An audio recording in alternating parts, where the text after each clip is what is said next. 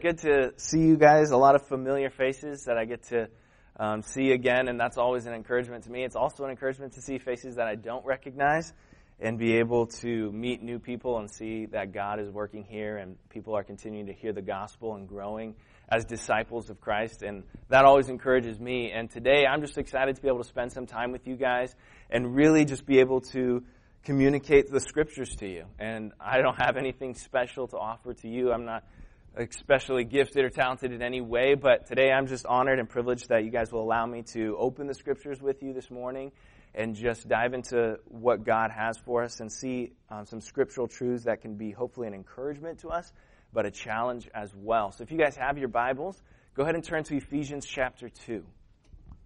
Ephesians chapter 2. My dad said normally he preaches about 20 minutes. Is that right? Maybe not.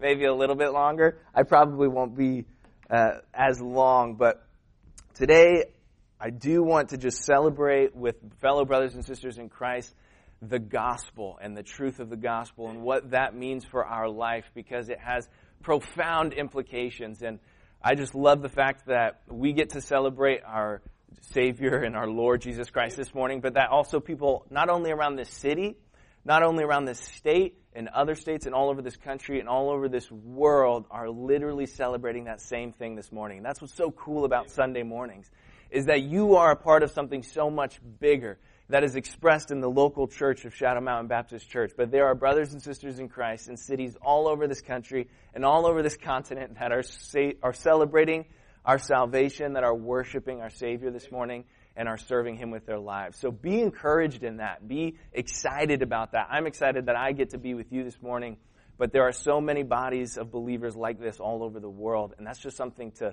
marvel about, because God is doing a work, and He's continuing to do a work. I do believe that. And so in Ephesians chapter 2, as we open there, if you're there, just follow along. We're actually going to read the whole chapter, if you don't mind. We're gonna look at quite a bit of scripture today, and we're gonna really look at what the gospel is in a whole and what it means for us. So Ephesians chapter 2, we're going to start in verse 1. I'll try not to bore you to death with my reading. All right? Are you guys ready? Let's go. It says, "And you hath He quickened, made alive, who were dead in trespasses and sins, where in time past ye walked according to the course of this world, according to the prince of the power of the air, the spirit that now worketh in the children of disobedience, among whom also we all had our conversation in times past in the lusts of our flesh, fulfilling the desires of the flesh and of the mind, and were by nature the children of wrath, even as others. But God, who is rich in mercy, for His great love wherewith He loved us, even when we were dead in sins, hath quickened us together with Christ. By grace ye are saved. And hath raised us up together, and made us sit together in heavenly places in Christ Jesus, that in the ages to come He might show the exceeding riches of His grace and His kindness toward us through Christ Jesus. For by grace are ye saved through faith, and that not of yourselves, it is the gift of God, not of works, lest any man should boast. For we are His workmanship, created in Christ Jesus unto good works, which God hath before ordained that we should walk in them. Wherefore remember that ye being in time past Gentiles in the flesh, who are called uncircumcision by that which is called the circumcision in the flesh made by hands, that at that time ye were without Christ, being aliens from the commonwealth of Israel, and strangers from the covenants of promise, having no hope, and without God in the world. But now, in Christ Jesus, ye who sometimes were far off are made nigh by the blood of Christ. For He is our peace, who hath made both one, and hath broken down the middle wall of partition between us, having abolished in His flesh the enmity, even the law of commandments contained in ordinances, for to make in Himself of twain one new man, so making peace, and that he might reconcile both unto God in one body by the cross, having slain the enmity thereby, and came and preached peace to you which were afar off, and to them that were nigh. For through him we both have access by one Spirit unto the Father. Look at this. Now therefore, ye are no more strangers, you're no more foreigners, but fellow citizens with the saints, and of the household of God, and are built upon the foundation of the apostles and prophets, Jesus Christ himself being the chief cornerstone, in whom all the building fitly framed together groweth unto an holy temple in the Lord, in whom ye also are builded together for an habitation of God through the Spirit. That chapter, if that doesn't get you excited, if that doesn't get you pumped up, then I don't know what else will, because that is the gospel. That is our Father, our Creator in heaven, sending His Son to be born a baby, to grow and live, to die for me and you, to be reconciled to our Father, to not only have the promised people, just Israel, have the covenants and the promise and the favor of God, but to offer it to all men and to make both parties, Jew and Gentile, into one through Christ. And that it's not of ourselves, it's not something we have to strive for, but it's something that God so graciously gives to us. And that through faith we can accept and that we can obtain and that we could be called the children of God. We're no longer strangers, we're no longer foreigners, but we're fellow citizens and we belong to the household of God. That is something that we can celebrate this morning. But as we celebrate it this morning, as we look at what the gospel is and how we experience reconciliation, as we experience being made whole with our God, what now? What does that mean now? We come this morning and we love to worship our Savior, Jesus Christ. And we love to be thankful for what He has done for us, what He has offered to us, that sacrifice on the cross that says, I don't see your sins anymore. You are declared righteous in Christ. But what does that mean for our Monday morning? What does that mean as a follower of Christ? When Jesus came, Jesus preached the gospel of the kingdom. And if I were to go around the room today and ask, what is the kingdom of heaven? We might get a lot of different answers. And I kind of want you to ask yourself that question in your mind right now. Is what is the kingdom of heaven? What would your answer be if I asked you that question? What is the kingdom of God? Because when Jesus came and He started His earthly ministry, He actually, after He came out of the wilderness being tempted of Satan, the Bible says that in Matthew 4:17, from that time Jesus began to preach and to say, repent, for the kingdom of heaven is at hand. The kingdom of heaven. Kingdom is a very, it's an old term that people don't use on their everyday language. When's the last time that you used kingdom in your vocabulary on Monday through Friday? Not a common term to use as you're walking into the break room and talking to your coworkers. It's just not a word that normally comes up in our conversation. And I think there's a lot of words like that in the Bible that if we're not careful, we kind of gloss over and we don't give a lot of time and attention to really break down and say, hey, what does this mean? What is the kingdom of heaven? Kingdom has a connotation of a kingdom has a king. A kingdom has boundaries. A kingdom is kind of like an empire. A kingdom is something we're very unfamiliar with because we live in America, which is like a democratic republic government. We have elected officials that represent us, and it's a whole different system than a kingdom with a king who rules over the land. And we're not familiar with this verbiage. We're not familiar with this setting. But Jesus said that the kingdom of heaven was at hand when He was there, when He was preaching in His earthly ministry. And so what is that? And that's what I want to look at today is what is the kingdom of heaven and what does it mean to live as a follower of Christ who is kingdom-minded? So Jesus said the kingdom of heaven was at hand. And as He sent His disciples out later in Matthew 10, He also said, and as you go, preach, saying the kingdom of heaven is at hand. So was Jesus setting up his kingdom then? Was he setting up to be king over Israel at that moment? Well, obviously not, because he died and then went to heaven. So he's not ruling physically as a king now. So if a kingdom has a king and it has people in it that a king rules over, what does that mean for us as Christians? What does that look like to be a follower of Christ and be kingdom-minded, to live for a kingdom of heaven? It's kind of vague verbiage. Let's dive into it deeper. In Luke chapter 17, in verse 20 through 21, if you want to flip there real quickly. Luke chapter 17, in verse 20, it actually says, "And when he was demanded of the Pharisees when the kingdom of God should come," so the Pharisees are approaching Jesus and they are demanding Jesus to tell him, so when is this kingdom being set up?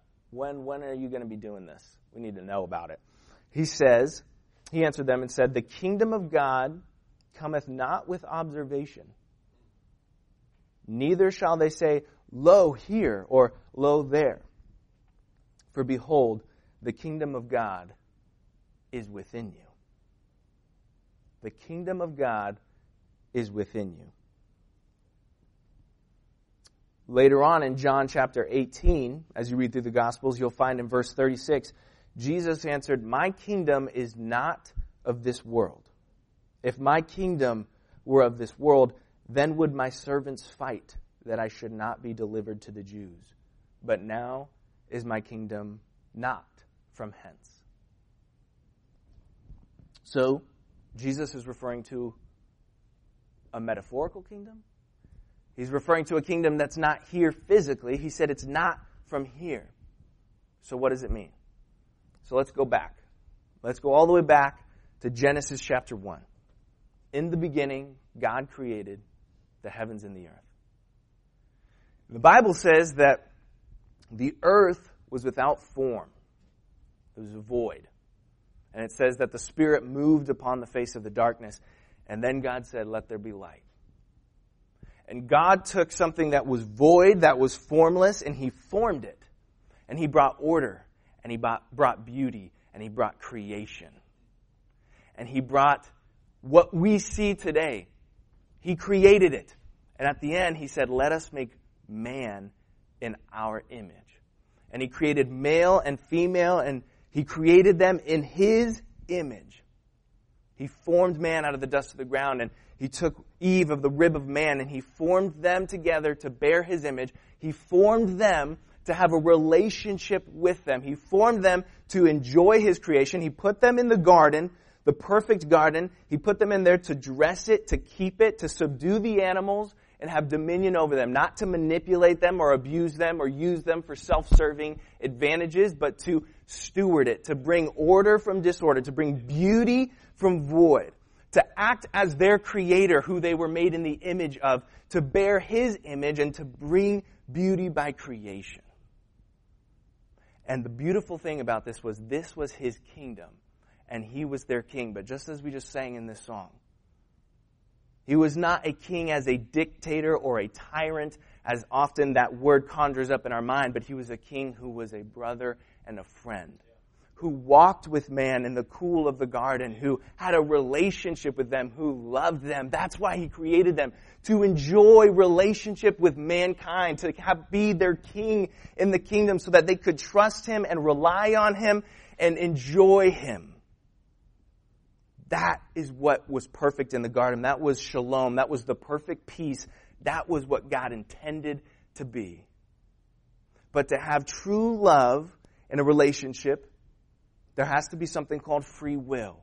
There has to be something called our choice.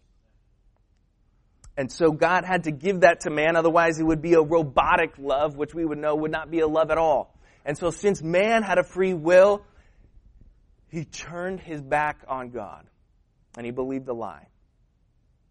Man believed the lie that I know better. Man believed the lie that God, my King, Yahweh, doesn't know what's best. Man believed the lie that I would be better on my own if I were my king and if I made decisions for myself. And as we know, man took of the fruit of the knowledge of good, of the tree of the knowledge of good and evil, and because of that, brought sin into the world. Because of their lack of faith in their king, in their friend, in their creator. Because they say, I want to be the creator. Because they said, I want to be the king. They turn their back on God. And you know what the crazy thing is? Is that God didn't kick them out of His creation. God removed Himself from His own creation, which is one of the worst parts of the curse. Our Father and Creator, who longed to be with us, who longed to walk with us, removed His presence from the earth and turned it over to itself and said, have your kingdom. Have your way. It's not going to be as good. And we see as man begins to follow after his own lusts of the flesh and of the eyes and his own pride, we see the degradation of mankind in 6 chapters into the Bible. It's gotten so bad that God almost regrets even making mankind because it pains to see Him watch His creation destroy themselves. And we see it today. We see the very effects of man's curse, man's sin. It says, by one man sin entered into the world, and death by sin. And we see it every day when our loved ones are diagnosed with cancer, when we see evil in this world, when we see murder, when we see jealousy, when we see covetousness, when we see selfishness, when we see pride, when we enact pride, we see the absence of God. And we see man being their own king. And the effects of that are devastating.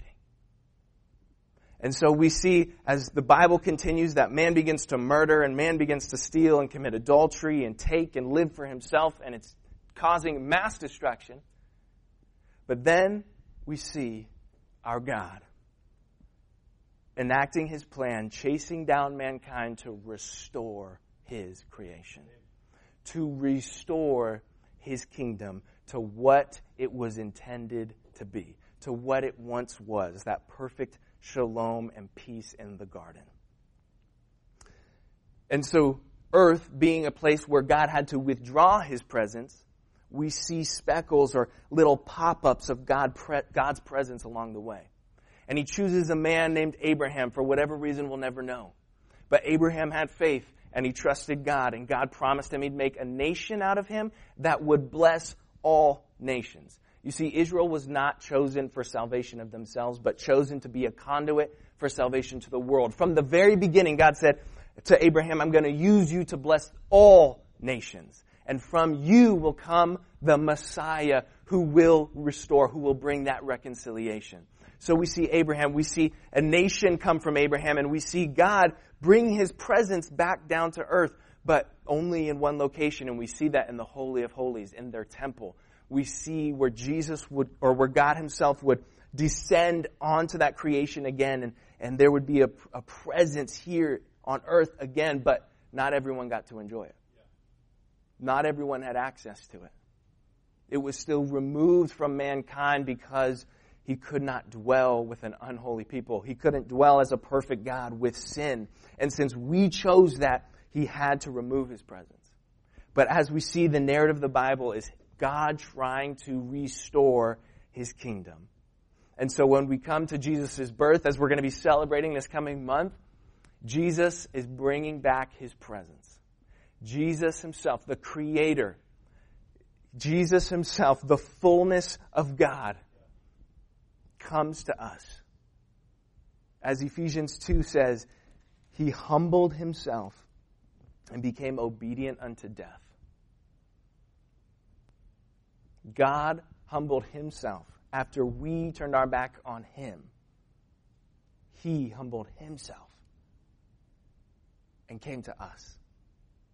He was born, He grew, He lived, He served, and He died. But before He died, He said, this is the kingdom of God. It's not of this place, it's not of this world, but it is at hand. And He said, the kingdom of God is within you. What does that mean? That means for me as a Christian, I have realized my need of salvation. I've realized my need of a Savior. I've realized that there is a God, Yahweh, and His Son Jesus, who loved me so much that He made a way to reconcile me to Him. He had a propitiation for my sins, that was Jesus on the cross, and that through faith, through grace, I can know Him. I can be restored with Him. So Jesus is my Savior, but He's also my Lord. Lord is not another name for Jesus in the sense of like His full name is Jesus Christ. Christ is in His last name. Lord is in His middle name. Lord is a title that means ruler or master. And so to be a follower of Christ is to say that Jesus is my Lord, Jesus is my King. And to live for the kingdom of heaven is to say that Jesus, you are my King. Not by oppression, not by tyranny, but by submission. I am servant to Jesus, my King. And I live for His kingdom. When I wake up in the morning, I live for my King. I walk with my King throughout the day. And He's not lording over me, oppressing me. He's actually so gracious that He humbled Himself and came to serve me. That's a love that doesn't make any sense to us. But that's the love which we received. So to live for the kingdom of heaven is to live for my King and to let Jesus be the King of my life. And that initiates the kingdom of heaven all over the world. Jesus is going to come one day and He's going to set up His physical rule. But right now, the kingdom of heaven is at hand. For any of us who say, Jesus, you're my King and I'm living for you. That starts right now when we are living in a kingdom of this world, but not of it. Jesus said in John chapter 17, turn there with me if you will. John chapter 17.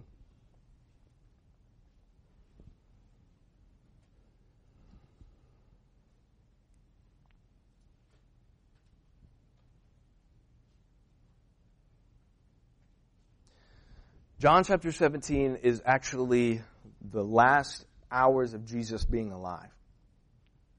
And Jesus is actually in the garden at this point, and He's praying to the Father before He is taken away to be crucified. And look at verse 15. This is in the middle of Jesus' prayer before He is crucified. He says, I pray, in verse 15, not that Thou shouldest take them out of the world, but that Thou shouldest keep them from evil. They are not of the world, even as I am not of the world. Sanctify them through Thy truth. Thy word is truth. As Thou hast sent me into the world, Father, even so have I also sent them into the world. And for their sakes I sanctify myself, that they also might be sanctified through Thy truth. Neither pray I for these alone, get this, but for them also which shall believe on me through their word. That's us. Yes. That's me and you. Jesus is praying for us right before He died. And get what He says. He says, His prayer, that they all may be one, as Thou, Father, art in me and I in Thee, that they also may be one in us, that the world may believe that Thou hast sent me. And the glory which Thou gavest me, I have given them, that they may be one, even as we are one. I in them, and Thou in me, that they may be perfect in one, and that the world may know that Thou hast sent me, and hast loved them as Thou hast loved me. Jesus didn't pray for us to be removed from this world, but to shine in the darkness of it. We are not, to be a Christian doesn't mean to have, salvation isn't to have fire insurance. Salvation is our marching orders. Amen. The gospel, we don't strive for salvation, but we live because of it. And we shine because of what God has done for us. And so we begin to spread the kingdom of heaven when we live kingdom-minded. And to be kingdom-minded is to say, Jesus, you are my king. You have not only saved me, but you are the ruler of my life. So what do you want me to do? Today, in this moment, and every single day. And guess what? He told us. He told us once what He wants us to do. He said the most important thing is to love God with all your heart, soul, and mind, and then to love your neighbor as yourself. In John 13, He says, by this shall all men know that you are my disciples, that you're my followers, that you have love one to another. This is the kingdom language that Jesus was trying to communicate. He said, in this kingdom, you strive to be the greatest, but in the kingdom of God, the servant of all is actually the greatest. It actually flips our thinking on its head, and He calls us to be servants. He calls us to be humble. He calls us to love one another as we have been loved by God. And so to be a follower of Christ, to be kingdom-minded, to spread the kingdom of heaven now, while we wait, is to say, Jesus, you're my King. I live for you. When you wake up in the morning realizing that no one owes me anything, but God gave Himself for me. And that love that I received, I'm going to perpetuate that love to everyone in my life. That forgiveness that I've received, I'm going to perpetuate that to everyone in my life. That undeserved mercy and grace that I have received, I'm going to perpetuate that to everyone in my life. And I'm going to strive for unity among fellow believers because Jesus said it is by this that the gospel will have verity. It is by this that the world will know that I am the Son of God. And we wonder why the world doesn't know. When we look at the church, when we look at our lives, we look at relationships. As soon as there's strife, as soon as there's division, what do? We cut it off. Where is the unity? Where is the striving for harmony? Where is the unconditional love and forgiveness that we have received? Because the Bible says we have no right to receive forgiveness from God and turn around and not forgive. We have no right to receive forgiveness and salvation from God and turn around and to bring judgment on others and to act as God ourselves. So to live for the kingdom of God is to live with Jesus as my King. Our salvation is not our fire insurance, it's our marching orders. We're not here to hunker down and wait till Jesus comes back. He has given us a mission. He said, go into all the world and preach the gospel. That means that as I live out my life, I am living the gospel. You guys have heard many a times that for some people, the only Bible they'll ever read is your life. Some people are never going to open that book and read the scriptures for themselves, and the only contact or interaction that they have with Christianity or what God has said is how you live. We have a lot of work to do. He is our King. We're not His slaves by oppression, but servants by submission.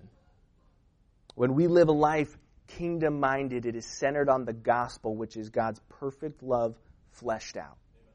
When we live a life building our kingdom, it is centered on our love, which drives us to please ourselves at the expense of everyone else.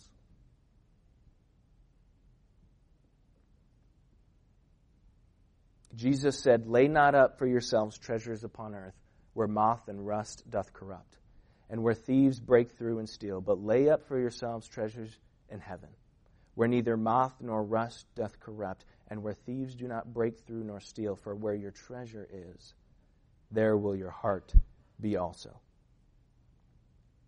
In Colossians 1:13 it says, who hath delivered us from the power of darkness and hath translated us into the kingdom of His dear Son. Paul said to the church at Philippi, for our conversation is in heaven, from whence also we look for the Savior, the Lord Jesus Christ. And he also said to them, who shall change your vile body, that it may be fashioned like unto His glorious body, according to the work whereby He is able even to subdue all things unto Himself. So the King is coming, and He's coming to restore His creation, and He's coming to set up His kingdom once and for all physically. But we don't have to wait till then. His kingdom starts now, when we begin to live with Him as our King. And the world's kingdom begins to experience the light and wholeness and fulfillment of God's kingdom when they see his children walking in light. And so you see the whole New Testament filled with verbiage of how to walk in the light, how to walk with the Spirit, how to be a citizen of God's kingdom, not a citizen of this kingdom.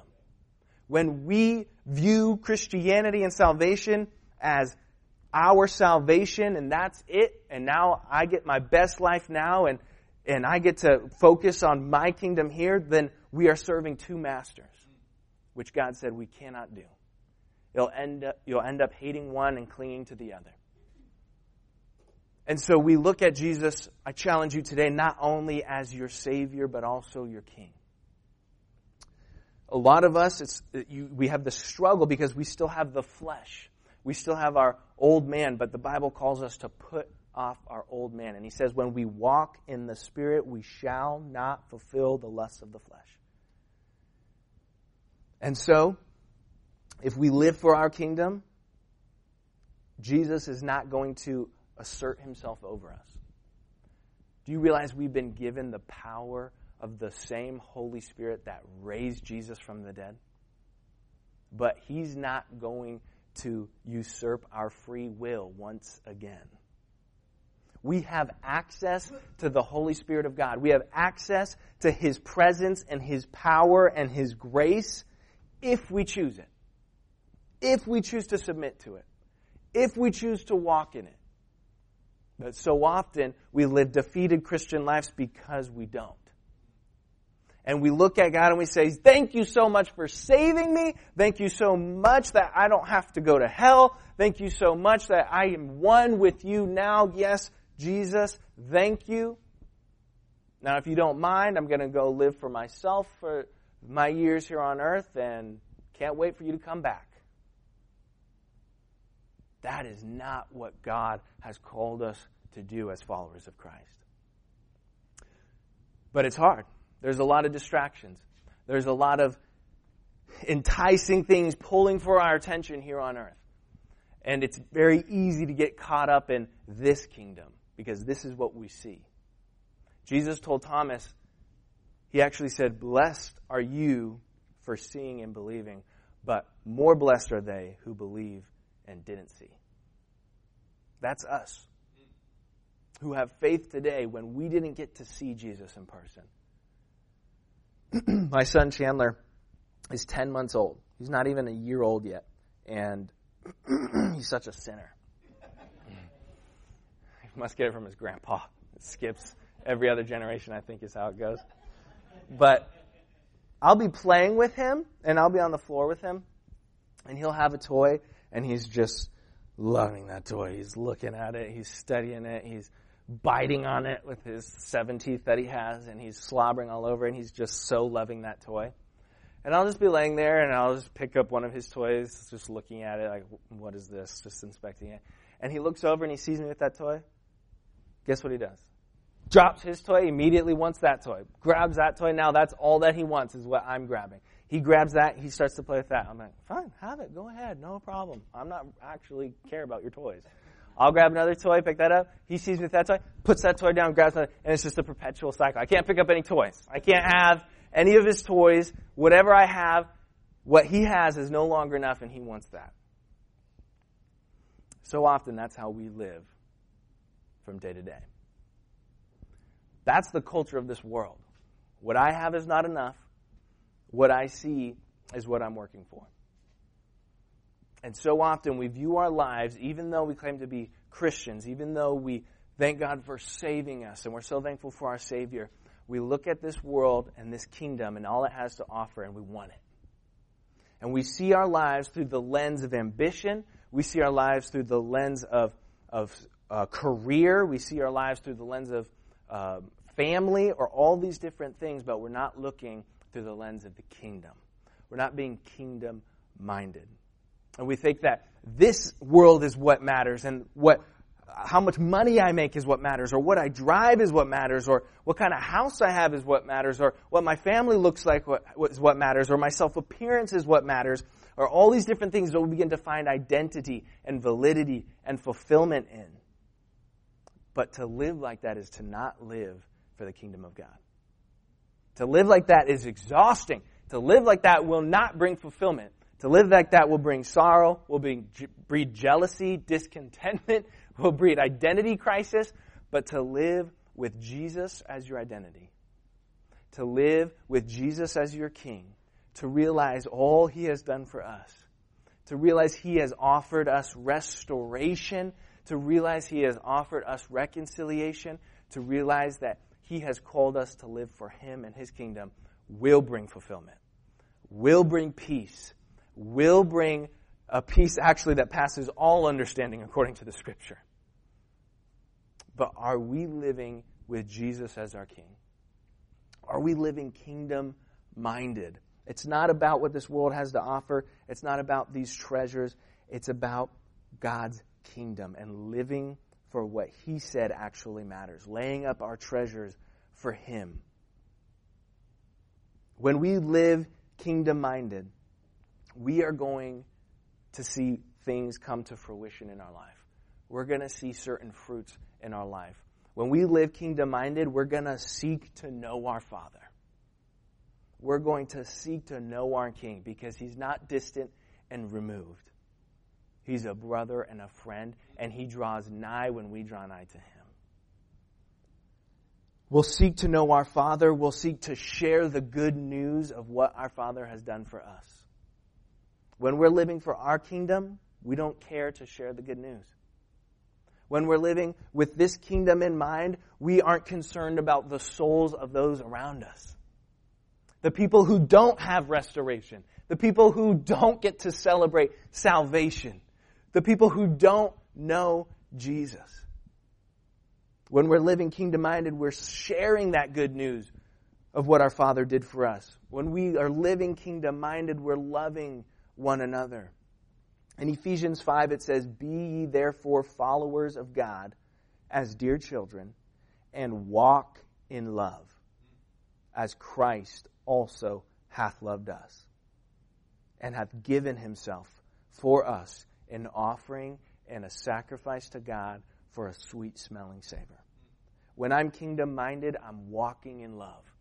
And it's easy for me to love my brother and sister in Christ. It's easy for me to love the lost because I'm focused on the King's love for me. When I'm kingdom-minded, I am walking in love and I'm also living in unity.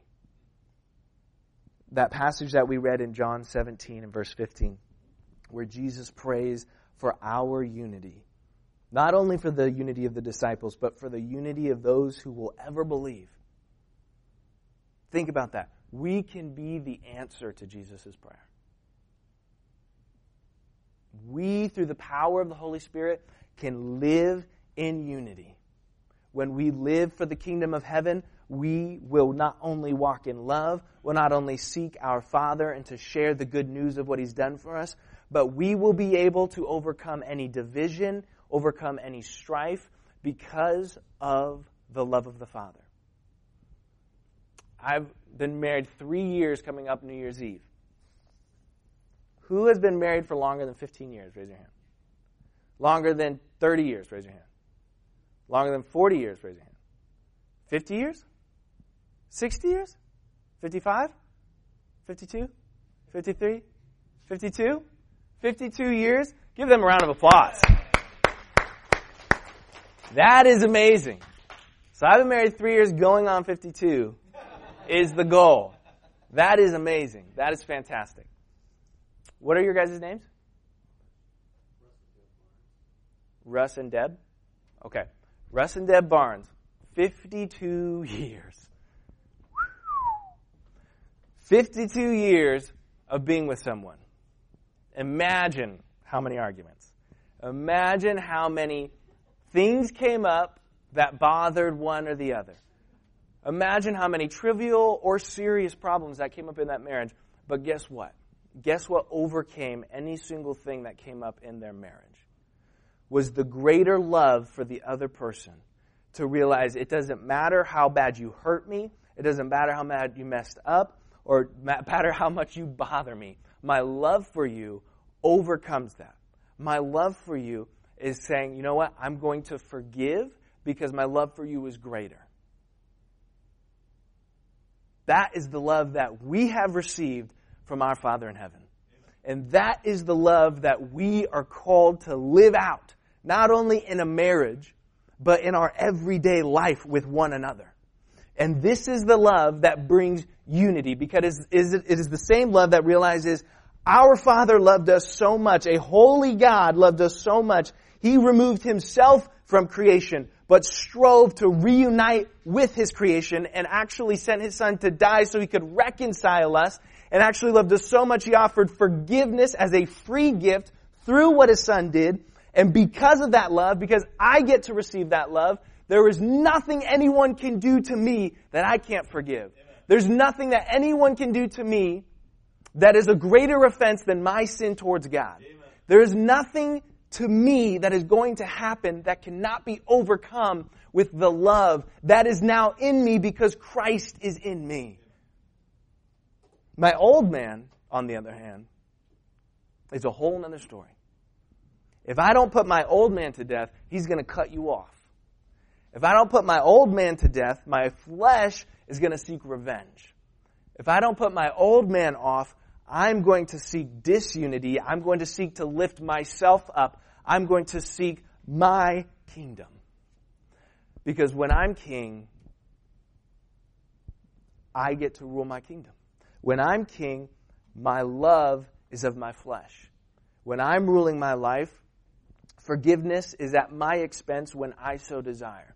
When I'm ruling my kingdom, my identity is in my accomplishments. When I'm ruling my kingdom, my identity is in my career. When I'm ruling my kingdom,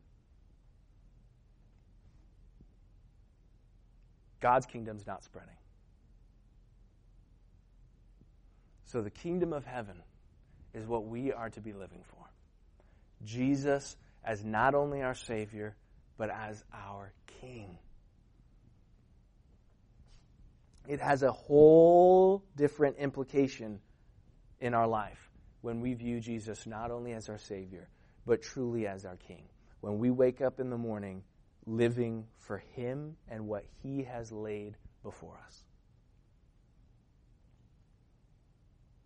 So where are your treasures? Are they here on earth, where moth and rust can corrupt, where they can be stolen, where you can be offended, where it can be devastated? Or are you laying up treasures in the kingdom of heaven? Are you living with Jesus as your King?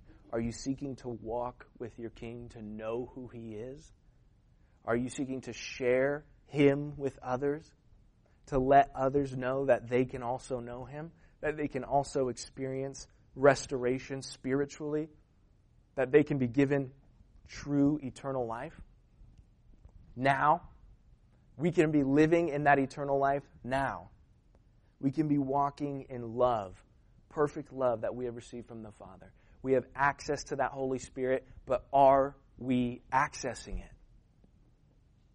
Are we living in our own strength? Are we trying to persevere and to be good people and to live, as the Bible says, in our own power? That is a tragic mistake. Because we've been given the power through the Holy Spirit of God. We have access to Him. We just have to walk in it. We have to yield ourselves to it. Every day we have to make the decision to put to death the old man and to put on the new man in Christ Jesus, to let Him live through us. For us to be vessels unto honor to Him. Vessels fit for use so that He can bring His kingdom, so that we can actually live in the light as children of light, so that we can go into this community and show what it is to have a supernatural love, to show what it is to have the Holy Spirit live within us, and to shine in this dark world. They're not going to want what we have if it's the same thing that they have. And when we live for our kingdom, when we live in our flesh, it's exactly what they have. It's exactly what they're living out. And they're seeing the same lack of peace, the same lack of love, the same lack of unity, the same lack of peace and fulfillment in their life. But it doesn't have to be that way. And so, church, I just want to challenge you to look at your life and assess it and to ask, am I living for my kingdom? Am I living for the kingdom of this world? Am I laying up treasures here? Or am I living for the kingdom of heaven? Am I living for God's will to be done in my life? Am I realizing what my King has done for me? Am I realizing that He is my King? And that if I submit to Him and through His Holy Spirit walk in His love, that my life truly can be changed. That we can experience the power of the gospel today. That our neighbors can experience that same power. And that light that we are called to walk in will shine. And so I just want to encourage you, church, to live for the kingdom of heaven. I want to encourage you today to look at Jesus as your King as well. And to just talk to Him today and repent, for the kingdom of heaven is at hand. Let's pray. Father, we come before you today so thankful for the cross. So thankful that our Father, our Creator, Yahweh, has sought to restore His creation, has sought to restore His kingdom. Lord, thank you for being gracious and merciful to us. Thank you for sending your Son to be born and to die so that we can know you. Lord, I pray that we would not only view you as our Savior today, but truly submit to you as our King. Lord, I pray that we would live for your kingdom, that it would come, that your will would be done on earth as it is in heaven. Lord, I pray that this body of believers specifically would seek your face today, that we would seek to know you, not only our King, but our friend. Lord, I pray that we would walk in love, that we would share the good news of the gospel of what you have done for us with everyone around us, and that we would live it out, that we would strive for unity, to live in harmony because of what we have received. I pray we'd perpetuate your love, your forgiveness, your grace and mercy through the power of your Holy Spirit. Lord, thank you for your Holy Spirit, the comforter, the teacher, our advocate. Lord, thank you that we have access to that. I pray that we would access that today and tomorrow, and that we would live as citizens of your kingdom, not this kingdom, Lord, that we would be in this world but not of this world. And Lord, I pray that through this body's unity, that Morgan Hill would know the verity of the gospel, that they would know your name, and that they would get to meet you as well, that they would be able to be reconciled to you and experience salvation, that they'd be translated into the kingdom of God. Lord, we thank you and praise you for all you have done, for what you will continue to do in this church and in this community. We love you. In Jesus' name.